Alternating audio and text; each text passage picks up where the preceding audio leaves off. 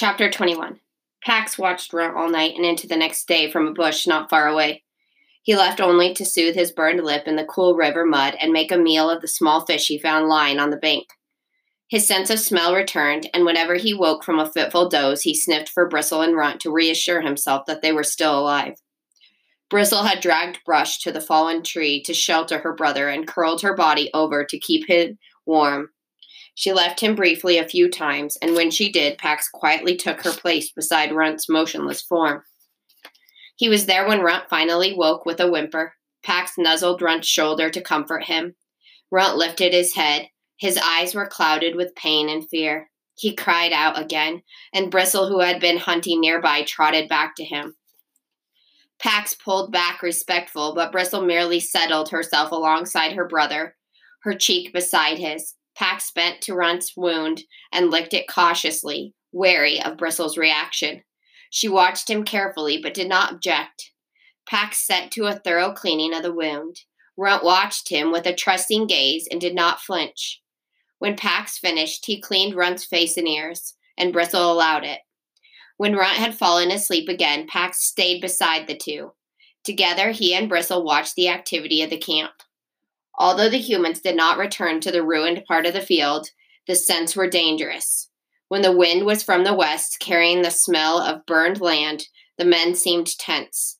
More arrived at the camp with more machines. At the sudden growl of an engine, Bristle jumped. She laid her head back over her brother's. I must move him soon. Humans cannot scent. If we are hidden from view, we are safe. Bristle looked from him to the men. We are not safe if a single human is nearby. Bristle seemed lessened to Pax, as if a vital piece of her had disappeared. He knew that somehow the humans had taken it. My boy does not bring harm. He is not like them. He is not warsick. The warsick are full grown. He is still young. No, it is another difference.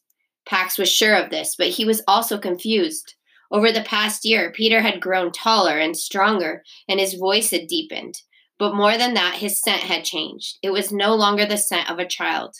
He is not young, but he is not warsick. The last day I saw him, he cared for me, although he himself was in pain. His eyes shed water. His eyes were wounded? Pax thought for a moment about the mystery of crying. No, when he is hurt in other places, his eyes shed water. It streams down his face. I think the pain is relieved by the flowing water.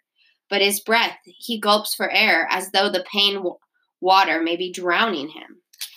The vixen bent to lick more dried blood from her sleeping brother's haunch.